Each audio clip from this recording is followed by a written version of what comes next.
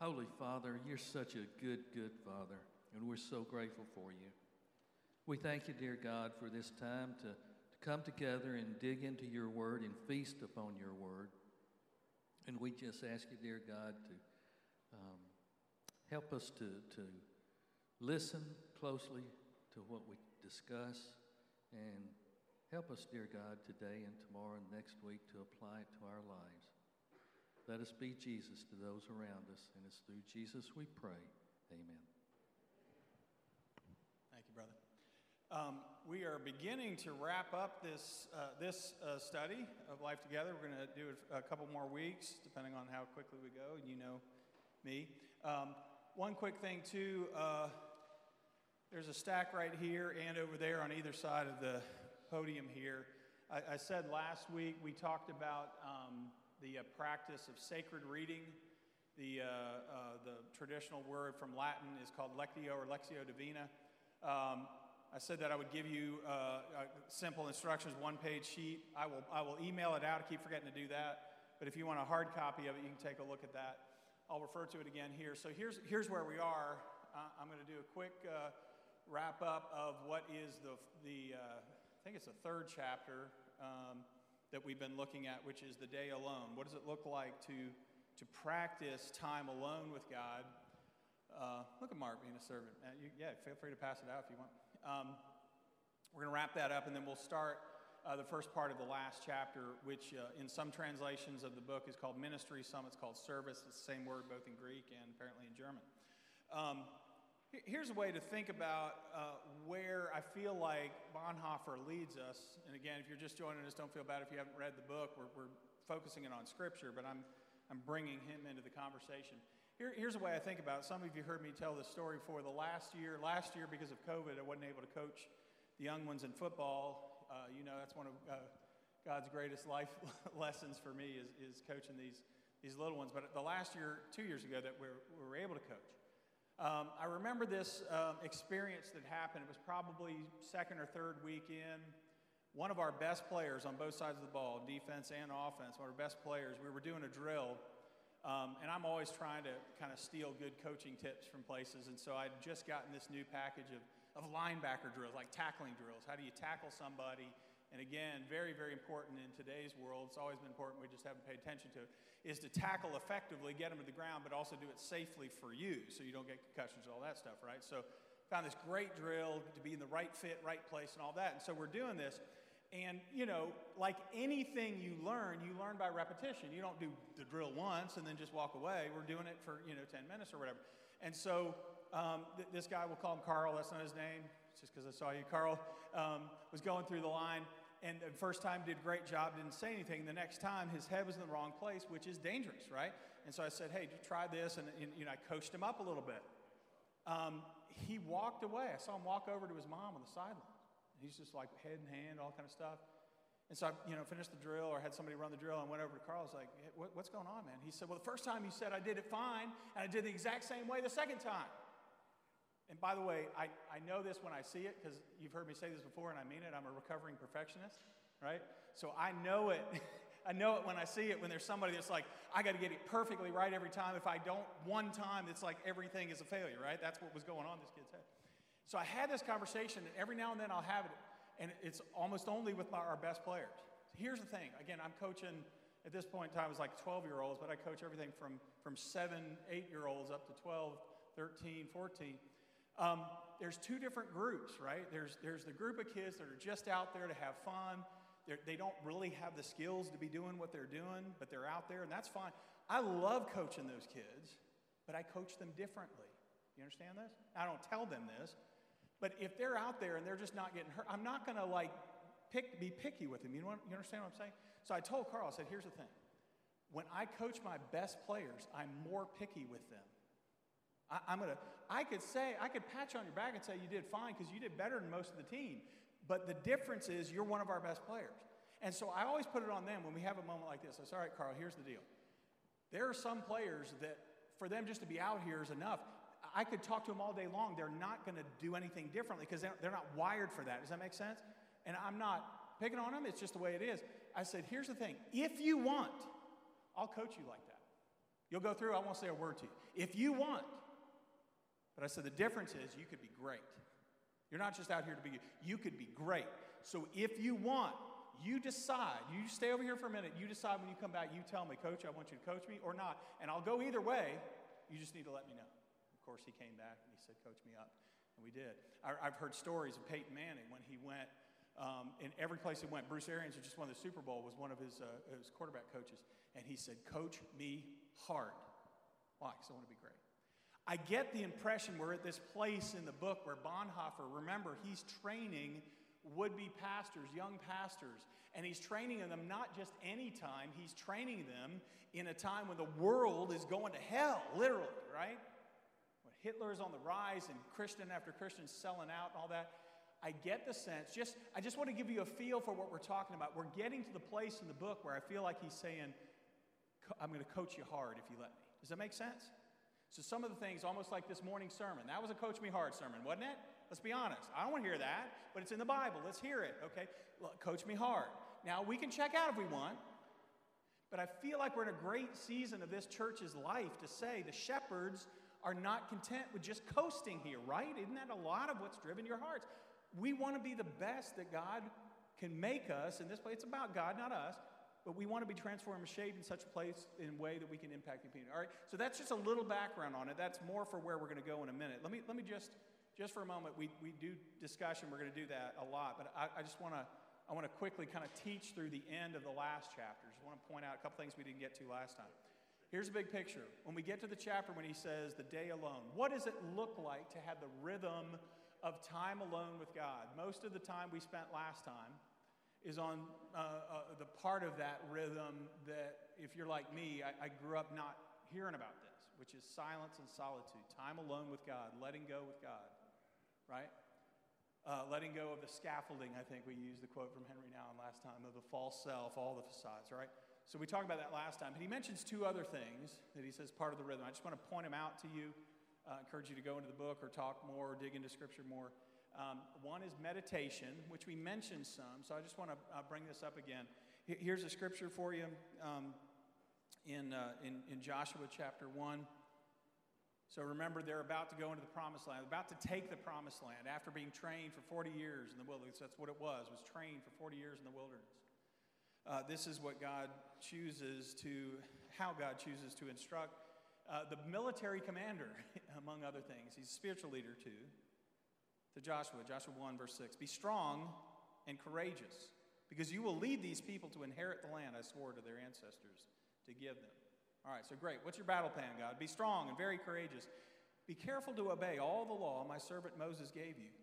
Do not turn to it from the right or to the left, so that you may be successful wherever you go. All right, so what's the battle plan? Keep this book of the law always on your lips. Meditate on it day and night, so that you may be careful to do everything written in it. Then you will be prosperous and successful in God's eyes. Have I not commanded you? Be strong and courageous. Do not be afraid. Do not be discouraged, for the Lord your God will be with you wherever you go. I think it's significant that as God sends them into the promised land, to conquer the promised land, he doesn't give them a military strategy. He calls them to do what Bonhoeffer calls his folks to do in their time of spiritual war. He says, I want you to meditate. I want you to meditate. I mentioned this last time. I want to bring it up again because, again, if you're like me, it's changed over the last decade or so, but I remember growing up, if I heard people talk about meditation, I would think that's for like spiritual gurus and saints. It has nothing to do with me. So I mentioned this last time. I'll say it again. Two things that helped me with meditation. Number one was Rick Warren and his purpose-driven life. He said, if you know how to worry, you know how to meditate. If you know how to worry, you know how to meditate. You know how to play things over in your mind again and again and again in such a way. If you're like me, I can do that in such a way. I can get down in the dumps for stuff that isn't even there. I'm just telling you, one of my greatest spiritual struggles in the last week, God has done incredible things with me the last week, helping me, because here's what I'll do. God can be faithful all throughout my life, but here's the problem for me. I don't know where he's going in the next chunk of time. And so I can create all sorts of fear in my head. That's meditating. I honestly will meditate on a future that I don't know, and usually when I choose the meditation, it's always negative. It's always scary, right? If you know how to worry, you know how to meditate. So this is what Warren says. When you bring in the story of Scripture, you meditate it, you cogitate on it, you chew the cud, so to speak. You bring it up in your mind, in your heart. You meditate on it. Here's the other thing that's helped me. And you can see this in Scripture, but throughout the ancient history of the church, meditation started simply with, change the word to recitation. Meditation, 90% of the time when the Scripture says I'm going to meditate, it means I'm going to take a word or phrase of your Scripture and I'm going to recite it. I'm going to repeat it. Not as a mantra, but so that what is here goes where? Here. So throughout Christian history, throughout Judeo-Christian history, part of the practice of engaging God in Scripture, and again, you see it here. What did God say? Let the word of the law. Moses was already writing Scripture. He was already recounting stories of the activity of God. What did he say? Let it always be on your lips. Speak it, recite it, say it again and again. You know this also from the great text of the Old Testament, the Shema, right? What do they say? You teach your kids. Where? You put it on the door frames. You talk about it when you go to sleep. You talk about it when you're walking the road. You're meditating. You're calling up again the words of God. So here's a simple way to engage time alone with God.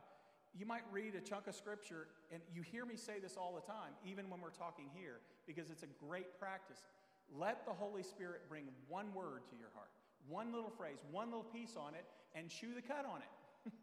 Right? That is Christian meditation, and that's okay. Now, you can do other things, and there's deeper ways to do it and all of that, but at its core, there is power in taking the actual words of God and saying them again and again. Why? We know this with everything else in life. Why does Coke spend $1 billion telling you the same ad again and again? Why does the stupid General commercial I have to turn off every time? Because I'm sick of that song. Because they know repetition gets inside of you. So what if we say, God, would you let the repetition of the very words of God get into the rhythm of my soul? Does that make sense? Silence, meditation, and then the last thing he says is intercession. So part of what we do in our time alone, even when we're alone, we turn to the other. So we're interceding for the other.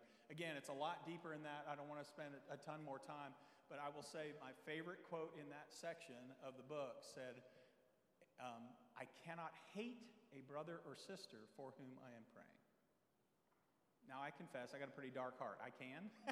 But in the moment, probably not. What he's saying is, in that moment, if I'm angry with someone, I'm resenting someone, I'm hurting someone, turn it to prayer, and then I'm moving. Over the course of time, you will find yourself letting go of the hatred and the pain and the resentment. Does it make sense?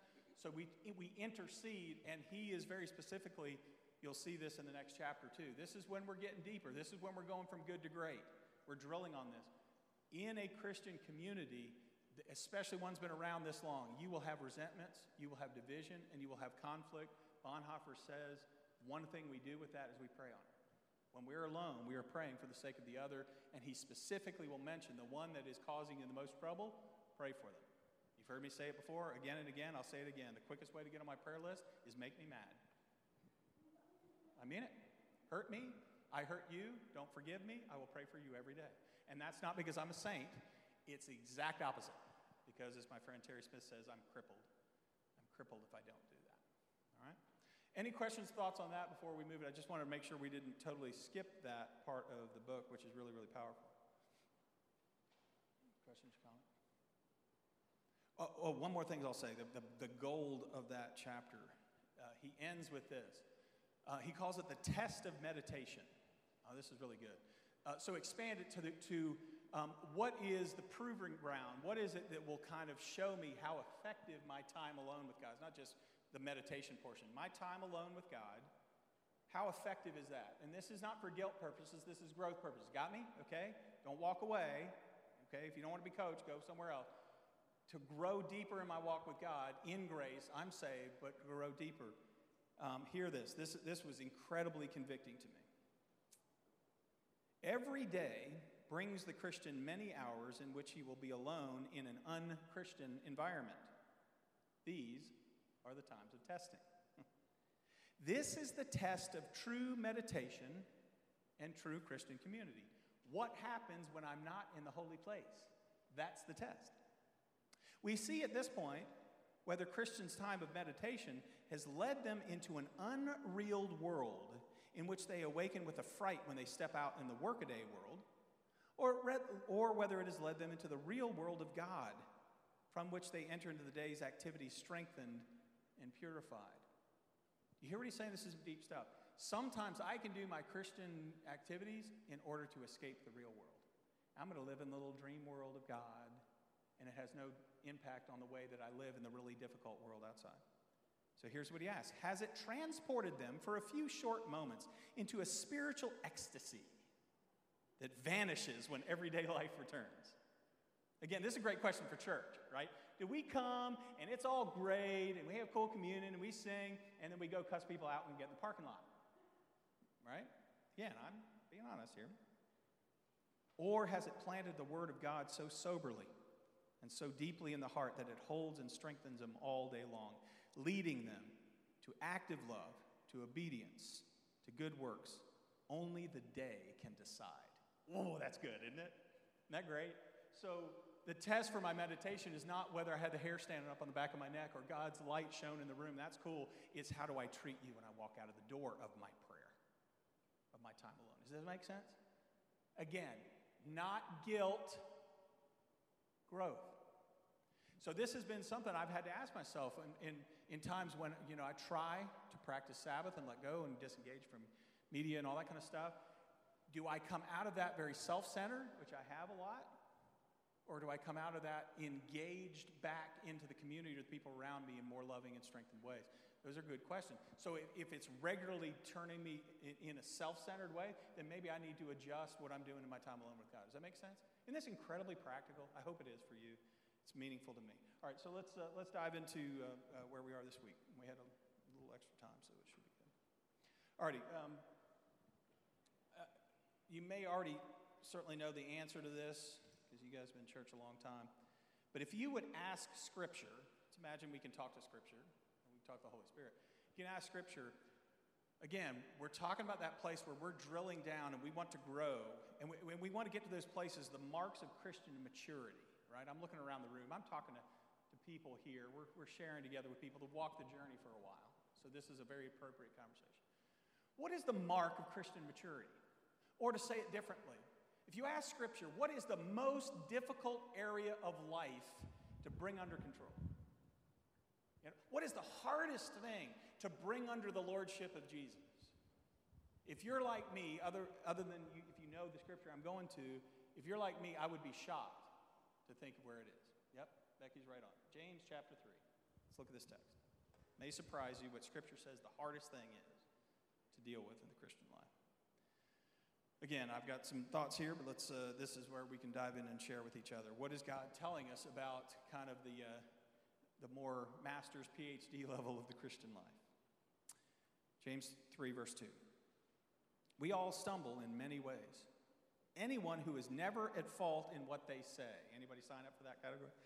Anyone who is never at fault in what they say is perfect, able to keep their whole body in check. Then he throws out just a bunch of metaphors, so just work with the metaphors.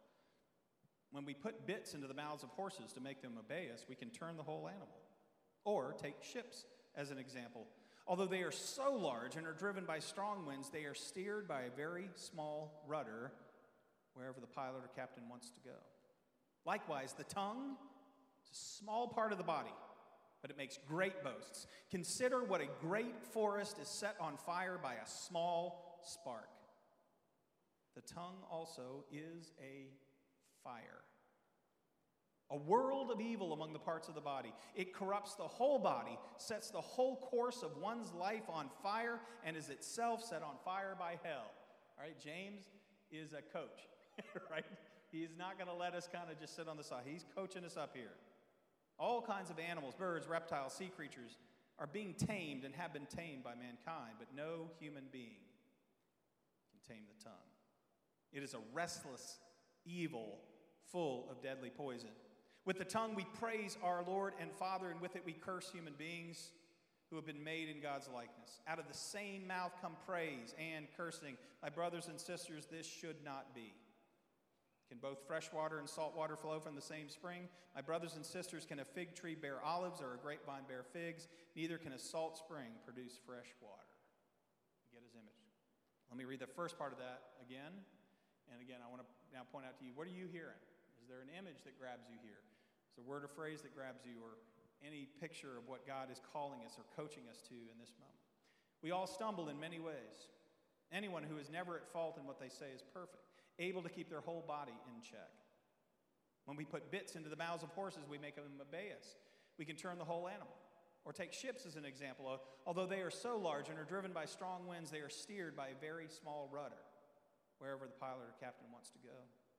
Likewise, the tongue is a small part of the body, but it makes great boasts. Consider what a great forest is set on fire by a small spark. The tongue also is a fire, a world of evil among the parts of the body. It corrupts the whole body, sets the whole course of life, one's life on fire, and itself is set on fire by hell. What do you hear? Okay, we got Keith, that Keith, and this Keith in here. What grabs you? And it could be just... Since I got the mic, I'll say something. And again, eat the mic when you talk. I just what stood out to me was the part there about where we praise God, but then we treat human beings like in a totally different way. With our lips, we're praising God because we can't see Him, we can't be affected by Him, but human beings we can be affected by, and we treat them differently somehow. There's a disconnect between how we treat our brother, how we treat our fellow man, as if they were just separate, but He's saying to connect the two. Yeah, absolutely. And again, isn't this exactly what Jesus was kind of trying to get at when people came and said, all right, what's the greatest commandment? What's the one? Well, He said, you can't do the one without the other, right? Jesus says that. We cannot love God without loving neighbor, and it fit in with what we talked about today. Or in 1 John, where it says, don't say that you love the God you can't see. If we're treating the people we can see and we're around in despicable ways or whatever. So all of these things are hitting the same theme. Isn't it also incredibly fitting for today's report that we got? How we interact with community. How do we respond to what God is crying out to us in terms of the need of the community? Has a lot to say about, don't you see this fits with the test of meditation? Like the test of our worship here is in part played out by how we engage the community around us. It's beautiful, Keith. Yeah, Albert. To deal with the problems of life, move beyond the logical and the rational into the spirit realm. Absolutely. And here's what I love about James. I did a series on James one time, and I called it Spirit and Dirt, because we can talk about the spiritual, but the spirit is also earthy, right? So we move beyond just an intellectual thing. But for James, he's not going to talk just about spiritual, holy stuff if it isn't played out in the dirty, messy, everyday life of human relationships. Thank you, Albert. Yeah. Let's see. I like verse 6. It's like a fire. The tongue is word of unrighteousness. Can set among our members, staining the whole body, setting on fire the entire course of life, and set on fire by hell. So you have to be very, very careful what you say. And like Jesus said, a lot of what comes out of the mouth is in the heart. So be very careful. Absolutely. I always love it when the Morses speak. I always say this because whatever's next on my page, I promise they will say. So I kid you not, right here, Matthew 12:34, Jesus says, the mouth speaks what the heart is full of, right? I could read the rest. I love you guys so much. It's so beautiful. The mouth speaks what the full of. And he says a good person is bringing up stuff that's the good stuff on the inside. And we can know, again, part of the test of where I am in my life, not going to hell, but how I'm growing, is what's coming out on my mouth on a regular basis, right? That's hard for me. It's chilling, but yes. I think the other side of that is knowing that the small word can spark a movement. So, where a small word can discourage, like the football player you were talking about, and you hang your head, and you can breed negativity through an entire congregation or small group or whatever. You can also do the opposite. A small word can spark a flame that ignites a passion, which breeds whatever movement you need, because a small encouragement can go a long way if given at the right time to the right person, and you can change the world by that as well as destroy. So beautifully said, Renee. In fact, that Melanie and I were just talking. I just found out Catherine Morrow is related, was it cousin or something, to one of the mentors in ministry I had back in Virginia. He was in North Carolina, a guy named Bailey Forrest. But I'll never forget when he taught on this passage the first time I heard somebody do what you just did. He said, James is he's challenging and convicting, right? So he's talking kind of on the negative side of things. But if speech has that kind of power, what if we turned it to the positive, right? And I think of a couple different ways that come to my mind. One of the reasons that the daily office, the way that the ancients have prayed prayers throughout time, is they're praying actual words of Scripture. And one of the things, and again, this was Bailey's turn of it, what if instead of condemnation, we turn to confession? Like the confession of, like when you look at the classic work of that name, Augustine, when he wrote the book called The Confessions, it was not just his confession of sin. This is really important. It was also his confession of faith. He said, this is what I believe.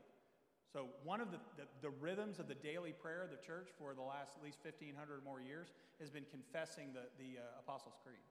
So that's part of the rhythm that I do every day. This is what I believe, even if I'm not feeling it in the moment, right? We believe in one holy, universal church. And I might look around and we're all fighting. So there are times I need to confess the good thing because it might turn me towards the very thing I'm confessing. I love that. The other thing I would remind you of is what Nancy has talked about a lot from the book of 1 Corinthians. Instead of talking about SEC football, talk about SEC scripture. What is SEC? What was the S? I forgot. Encouragement, support, encouragement, and comfort, right? That's what the prophetic word in the book of 1 Corinthians. So what if we spoke, when we came to the Christian community, we came here not just to receive, but also to pray. God, is there somebody that needs a word of support? Is there somebody that needs a word of encouragement? Is there somebody here that needs a word of comfort? And we speak it. There's power. Thank you so much for that, Renee. Other thoughts on this?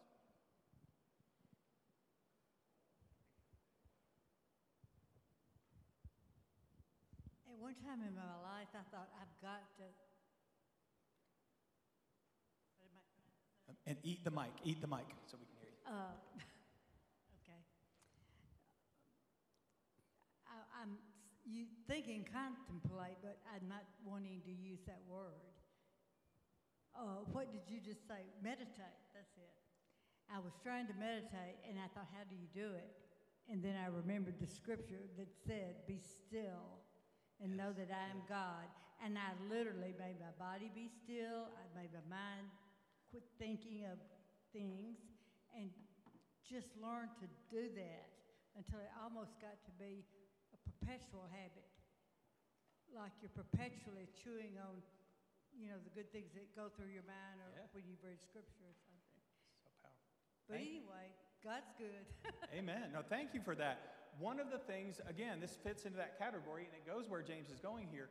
One of the places where we do spiritual life that I've often neglected is the body itself. That's why many believers over the course of history have said your posture matters.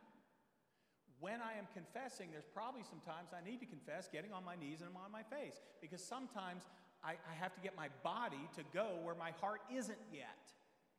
And it's exactly, I love that. We talked about this last week, and so thank you for bringing that up again. Be still and know I'm God. I'll quote that all the time, and then I don't do it.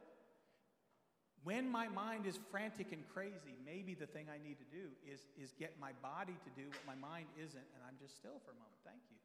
And here James goes to the body too. He says this little thing in your body is like the rudder on a ship. It's like the spark of fire, right? It can torch the whole thing with this one tiny thing. David, you were going to say something? Or are you just playing with your mask? You watch, this is like an auction. If you move too quickly, you just made a bid. Well, I was just thinking through the analogies or the metaphors that are in this. There's this image of wildness, of the wind is wild, it's untamable, it blows in every way you want. We don't control the wind. There's the fire. We don't. Once a fire is raging, we don't control the fire. I mean, we can work hard to get it out. I mean, we just look at the wildfires that we've had recently, and once they're going, they're going. There's the horse. The horse, uncontrolled, is a dangerous beast. I've been put off of one in my life once, and it's not fun. It's the bridle, it's the rudder, and it's the controlled use of that spark. Yes. That is what this is all about. And yes. I'd really appreciated her comment on, and what we looked at in the Joshua passage on the meditation. That's the rudder. Yep. That's the bridle. That's the careful use of the guarded use of the spark. All of those things, everything about it is great. Right. It's how do you tap into that process of learning how to turn the rudder, beautiful, learning how to take the spark, the flint, whatever produces that, and use it wisely. Yes. And taking that wildness that is there. Yep. You can't do away with it. It's there. Right. It's like a passion. It's almost put in you. Yeah. Yes. We're created in the image of God. There's all of that stuff is there. It's like, what do you do to take that and tame it? And I think it is what we're talking about. It is the meditating on the scripture and all these types of things that are those little devices that make it possible for God to use us in a way that's use this particularly in a way that's good. Powerful. So let's think about that, because this is one of the places where Bonhoeffer gets fiercely practical, and I think it's helpful. So first thing, what David brought up. What do you notice that's in common all three of the metaphors he uses there, right? So you've got the rudder, you got a spark, and you got the bridle of the horse. All of them steer it. They move it. So here's the picture the metaphors bring out here in the book of James. Do you know what our mouth is? Our tongue is the guidance system for your life. Have you thought about that before? Our speech as a community and as individuals is the guidance system for our life. That's why confession matters. That's why singing matters. That's why not just preaching on it, but reading scripture matters. Because we're speaking where we want our lives to go. Does that make sense? It's really important. So one of the things we do here is we speak in such a way that it guides us where we want to go. But that's not where he starts. This is where Bonhoeffer starts. Get to you a second. Let me unpack what he's saying. Here's his real practical thing he says. Do you know what he says? The first thing a Christian community does? Shut up. Kid you not. The first practice of a Christian community is to restrain their speech. Let me read what he says here. Page 91, in at least my translation. Often we combat our evil thoughts most effectively if we absolutely refuse to allow them to be verbalized. If what I'm thinking about you comes out of my mouth, it may steer me towards the malice I'm saying. Now, by the way, this isn't an absolute rule that has no exceptions. One of the things I've told you about before that my friend Phil taught me is that I have to get out of my head. So with a very trusted friend, I may speak out. He calls it the practice of crazy thoughts. He'll say, let me tell you my crazy thought right now. I would like to kill this person. You're right. But, whatever it is. So you speak out your crazy thought. But what he's saying is, as a general rule and practice, if I got malice, I've got something going on, I don't speak it. Now listen to this. This is where he's reading our mail. Have you ever had the situation where, and I've done it, and I've had it done. Let's share prayer requests. You know what I'm talking about, right? A prayer request isn't a real prayer request. It's an opportunity to gossip and blast about the other person. Listen, this was 50 years ago or whatever. Listen to what he says. It must be a decisive rule in every Christian fellowship that each individual is prohibited from saying much that occurs to him. Isn't that great? Isn't that great? Just don't always say what you're thinking. I know I'm just giving you all sorts of fuel, aren't I, Melanie? I need to live this out myself, but watch.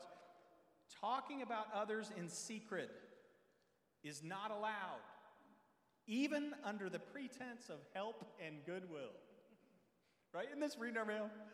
For it is precisely in this guise that the spirit of hatred between believers always creeps in, seeking to cause trouble. Isn't that great? Watch for the prayer requests. Oh, I just got to tell you, have you heard about it? Right? Watch for that. He said, we don't talk privately about another person, and I know there are limited, there's sometimes you got to vent, sometimes you got to get crazy thoughts out, but as a general rule and practice, we restrain our speech about other people. By the way, can we just stop here and say, is any Christian community going to do well with this? This is hard stuff. Quick point on the other one, I'll go to Tim. It starts off with this ridiculous statement. Did you notice that? Anybody who's able to be faultless in their speech can keep their whole body in check. Now, young me would read that text as a command and then guilt and shame myself because I'd never be able to do it.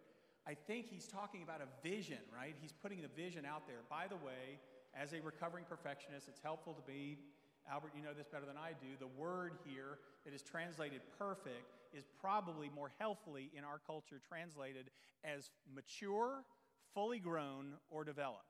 It's when something reaches the goal it's intended to be. So he's saying, if you want to be a mature person in Christ, if you want to be a mature Christian community, you are a person or a community that keeps in check your speech. Why? Because that keeps the whole body in check. What if we're not just talking about this body, we're talking about this body?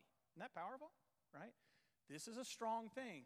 The first thing we do in a Christian community is we don't say everything we think. Isn't that ridiculously practical and incredibly hard? By the way, all of this drives me back to the grace of God. God, would you do for me what I cannot do for myself?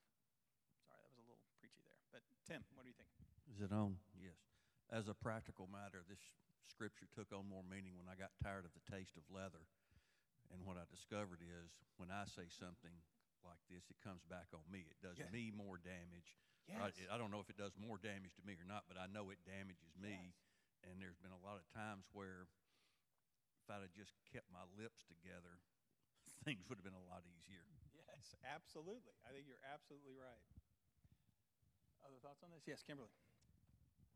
I've got two different thoughts, really. The first one is the fire part, and the fire part being refinery in that what the Holy Spirit can do for us and does do for us is that he refines that if we allow him to and yield to him instead of yielding to flesh without having that self-control or that bridle on our mouth, my mouth, in that he uses that as a refinery process, a purification, if you will, to help us if we allow that. That's my first thought. Yeah. My second thought is I have a good friend that's going for a heart test tomorrow, stress test, and she's been all up in arms about it. And I asked her, I said, how would you feel to take prayer request? This is not the prayer request you were referring to. Someone that is on your heart that you need to pray for. It will take yourself out of yourself and out of the stress that you're under because you're going to a stress test on your heart. The last thing you need to is that. Yeah. And I said, why don't you take a list of friends that you're praying for and to meditate and pray for those folks. Absolutely. And take your mind off of yourself. Yes. So that when you do have to do your heart stress test, you won't be stressed. That's right. I love that. That's great. And you'll see how now we're getting to this place where a lot of these things are coming together, right? And I'm going to come back to that one in just a second. Let me throw out one more thing. Again, we're just bringing Bonhoeffer in. He's sitting in the room, and he's throwing a couple things in here. One of the things he says, and you notice he's especially targeting malicious speech, speech that is cutting, right? And if we can let go of that, here's one of the things he says that will happen. The result is we will begin to experience more of an appreciation for the richness of the diversity of the people of God. Let me say that again. If I can stop judging somebody else because they're not like me, I might be more prone to realize, oh, God wired that person differently than he wired me, and that's a beautiful thing, right? So his words were better than mine. Hear it this way.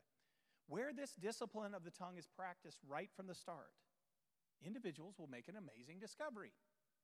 They will be able to stop constantly keeping an eye on others, judging them, condemning them, and putting them in their places and thus doing violence to them. Their view of others expands. Think about that. Again, this is some deep stuff. Their view of others expands. To their amazement, they recognize for the first time the richness of God's creative glory shining over their brothers and sisters. If I can stop trying to fix everything about you, I might, if I can shut up long enough, God might say, hey, do you see this in this other person? I love this line. Here's a great mantra. If you want something to repeat in your head, God did not make others as I would have made them. Isn't that great? God did not make other people the way I would have made them. God did not give them to me so that I could dominate them and control them, but so that I might find the Creator by means of them. God does not want me to mold others into the image that seems good to me, that is, into my own image. Instead, in their freedom from me, God made other people in God's own image. And I can never know in advance how God's image should appear in other people. Isn't that great? If I can just stop trying to change everybody around me, I might discover something deeper about the image of God in somebody else that isn't like me. And then we come together as a body and say, thank God that you're wired differently than I am. I mean, Mike and I have talked a lot about this. You have gifts I couldn't even imagine. But in Mike sharing his gifts over the last 3 months has blessed mine in a totally different way. And I appreciate you even more than I did before. That's part of what we do in the body of Christ. Isn't that cool? I love that. That's one gift. This is the other piece that I think that gets us. Well, we'll get there in a second. Any other thoughts on that one? Powerful, powerful picture here. Last thing on that little section, we'll look at one more text in the last 10 minutes we've got on ministry. But this goes, and again, I love how God will dovetail worship with what we're talking about here. So this is how he ends this section. How do we have the energy to let go of judgment and condemnation of other people? How do we do that? I would go back to Phil. How does Romans 12 start?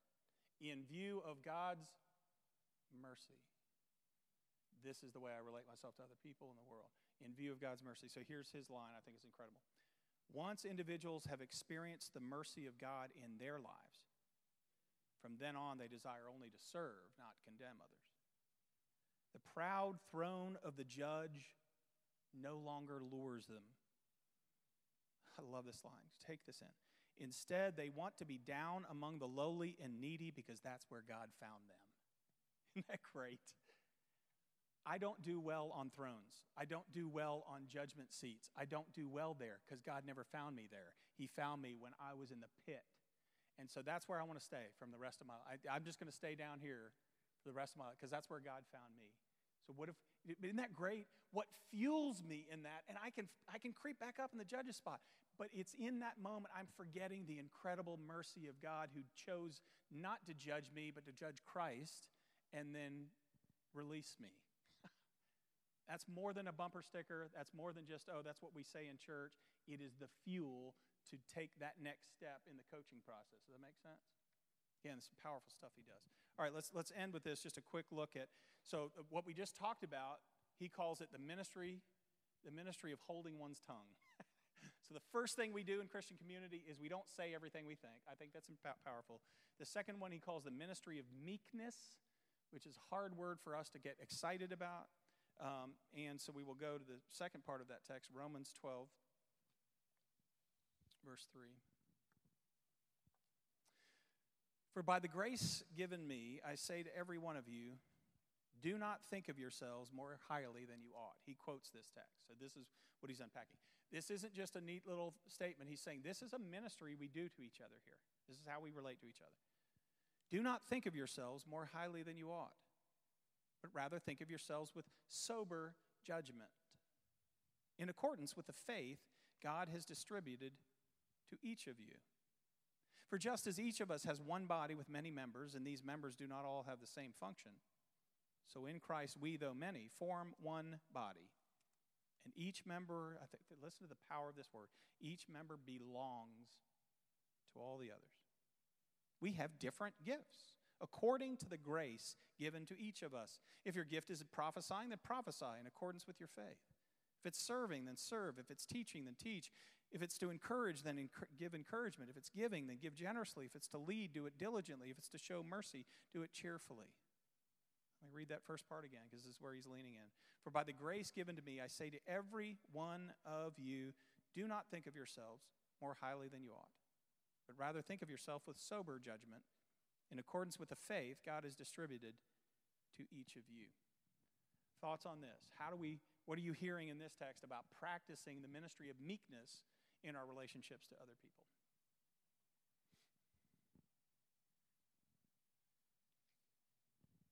Yes, Renee. Keith? Other Keith? Like K1, K2? Is that what we need? I was thinking earlier, and this kind of ties into it, that you hear that food servers dread working on Sundays because they get the lowest tips from the church people that come and eat. They, Friday and Saturday when the drinkers come, they make more money. And so we have this reputation in a whole service community that Christians are cheap. And so here, talking about meekness, and I'm thinking that when you apologize to somebody for a great wrong, you usually have to go a little bit further than meeting in the middle. The husband that's truly wronged his wife comes with flowers and chocolates. We know that joke, when you bring flowers just for any reason, what did you do wrong kind of thing. But so I think in our meekness, we need to take it a step further than where we actually need to be. So if in our humbleness and our meekness and riding the rudder, we would take one step forward. To begin with, we need to take two. We need to go that second mile to show that we're all in it, and we truly are putting our feet where our mouth is now, so that once we've gotten their attention, like going out for lunch, we double tip so that Sundays become the favorite day to work. And then you get to a point where you can go out and you can tip your normal amount and have a conversation with your server, because now they don't dread the fact that you're there. They look forward to the fact that you're there. So that's a simple analogy, but we can do that in any walk of life. Anybody that we've wronged, or any community that we as this body have wronged, or any person that me as this body has wronged, can first take a second step, so that eventually you can just take that one step and it's comfortable. That's so powerful. You know what I love? There's a couple things I love about that. One is when we're having these conversations, you hear me use this language all the time. I grew up thinking, we're doing things so that we don't go to hell or whatever, so that God no, we're in. God loves us. We're his children. Now what are we doing? We're training. We're practicing living the life God calls it to. You just gave us a great practice tip. You gave us good drills, like me finding the drill that I'm bringing down to the kid. That's awesome. It's a great way to do it. And one of the people that I heard this from, that very thing you talked about some years ago, a guy named Landon Saunders. You know him, don't you, Albert? One great, mighty men of God. And I remember him preaching one time, and he was talking about generosity. He was talking about the people of God are called to be generous people, not because we're checking a box, because we serve the God who, although he was rich, became poor for our sake so that we might become rich, right? That's the God we worship. And so do you know what he does? When he goes and somebody waits on him, they do a good job, he tips them well. Do you know what he does when they do a horrible job? He tips them even better. If you want to get a great tip from Landon Saunders, do a horrible job waiting on him. Now, it's probably not a good thing if they found that out, right? Somebody does that. I just think it's incredible, because this is what he says. And this is a PhD in following Jesus, man of God. He says, I'm assuming they had a pretty bad day. Something's going on in their life, so I'm going to try to give them even more of a blessing. Oh my gosh, I'm so far from that. I'm just telling you, I'm so far from that. But isn't that a beautiful picture? He's practicing the heart of a generous God who gives even more to us. What did Paul say? when sin increased, grace increased all the more. That doesn't mean we go out and sin. It just means we celebrate the generosity of God, and then we practice it in our life. Thank you for that. Yeah. One of the things you said was, what are they thinking? I do that. Kevin and Aaron probably get tired of me doing it, but if something happens and they're like, I can't believe they did that, or what were they thinking, or why did they do that? I immediately come up with 5 different options as to why they may have done that. That's what that wonderful lady does for me all the time. Yeah. Yes. And usually it's to give them the benefit of the doubt, and that's not to say anything to Kevin or Aaron. It's because I need that practice for me. Yes. So I'm giving those 5 options because awesome. I need to change my thinking. And so if I can put myself in their shoes and think, well, if I were in this situation, why have I done it? So you saying, they may have had a bad day. And, I was a server in high school and college. And so when I'm at a restaurant, I'm harder on them about what I think they can do, right. But I'm more generous to them in giving grace 'cause you've been there. and tipping, because I'm like, they just got sat 3 tables at the same time. Let's just wait a minute, so I can kind of think through that. So when I'm in a situation where I don't have that experience, I try to think, okay, what would make them think that? Yes. You get cut off in traffic and you're like, why did they do that? Well, they may not have seen me. They may be going to the hospital. They may have just gotten bad, and so I talk through options. Of course, I love options. So if you're trying to figure out options, I can give you about 5 or 6 usually. That's awesome. Thank you. And that's why we need people like you in our spiritual community. This is part of what we do together. Some people have that gift. They're more Landon Saunders like you guys. Some, like I'll think of 5 things that will be the excuse, but all of them are like, put them as evil, satanic people in the pit of hell. I'm just being honest. All right, so let's put it all together with the last couple minutes and just, so what does he say? We start, now watch both of these things we do. We start by restraining our speech. So we start physically just restraining our speech.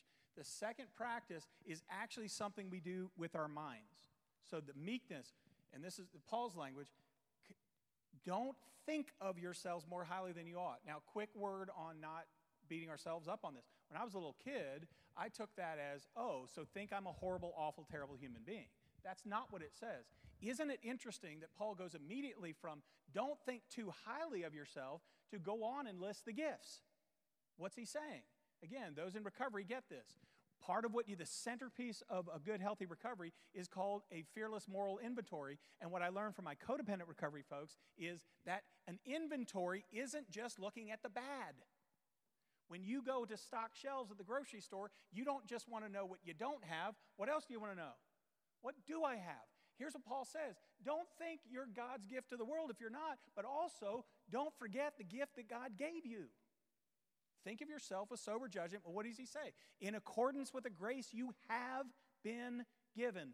Everybody in this room is gifted by God to be in this church, in this time. Fan that gift to flame for the glory of Jesus. And that's part of your inventory. You can say, I'm good at doing this. I enjoy doing this. It's a passion of mine. Let's do it. That's not sub-Christian. We need to do that. And we also need to say, I'm not great at this, and most importantly, I don't need to take your inventory. That's the place I go wrong. I don't need to take any of your inventory. I just need to work on mine, right?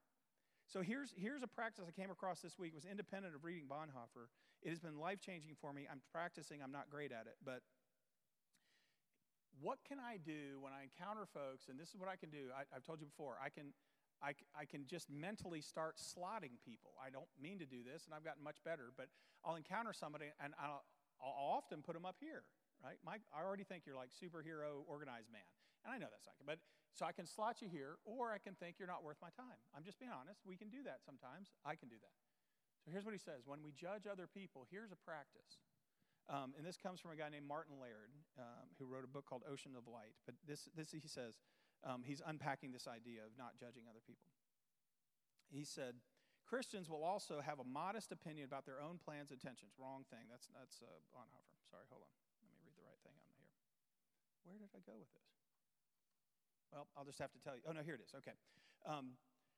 He says, a lot of what we battle, one way to think about it is we battle the ego. This was just life-changing for me. All right, what is the ego in the bad sense of the word? There's healthy sense, but what is the ego? He said the two weapons of the ego are clinging and comparing. Two battles of the ego. If I'm going to bolster myself in a false way, clinging and comparing. Clinging, I'm going to desperately try to hold on to what I want over against maybe what God wants for me. I'm going to hold on to it, but fight for it. Subject of another time, but comparing. The ego to make myself feel better or sometimes feel worse or appease guilt or whatever, I'll compare people all over the place. So he says, here's what he suggests. It's a practice of thought. And he says, can we practice not seeing other people as rivals, but instead in that moment, if I'm prone to judge, turn our attention to our own faults and shortcomings. This deflates the ego and, at least for the moment, breaks the mental habit of comparing ourselves with others. If I find somebody annoying me, or I find somebody can I just for a moment say, God, what is it in them that you're trying to teach me right now? Maybe we know this, the old line, you spot it, you got it. So if I don't like somebody else, probably something going on in me that I need to talk about. Or if I'm looking at, God, can you just let me be okay with who I am, even if I don't have that gift? Does it make sense? That seems, I'm not sure I'm being clear on this. In the moment, instead of just not speaking, what if I turn it around and I start speaking a prayer to God on behalf of the other person and an internal reflection on me? God, there's something going on. Can you step into this moment? Not just for me not to say bad things, but God, can you teach me something about what's going on in me? Do you feel those practices are pretty powerful? This is a way that we can mature and grow. These are drills. These are hard to grow deeper in our walk with God. Let's pray. Oh, Father God, I'm drawn to the fact that this passage that talks about not being able to restrain speech, I think of a couple things. You spoke creation into existence. Your word is always primary, it's always first, and it is always life-giving. And then I think about the way that you gave all of us life in the ways that we are broken and in the trenches and needy and all of that. You did it by not saying a word. When Jesus, you stood in front of human beings who had no right to condemn you, and they were condemning you. It says like a lamb before its shears, you were silent. And you let that happen so that we might be given life. God, I pray for your wisdom to teach us this week to know when to speak and to know when to hold our tongue and to listen, and then to turn it in desperate attempt, Father, for you to make us better people. Father, we know we're saved. We know we're in your community. But Father, we do want you to coach us. We do want you to help us to be even more effective in being witnesses in this community for the glorious resurrection of Jesus. In his name we pray. Amen. Thank you all.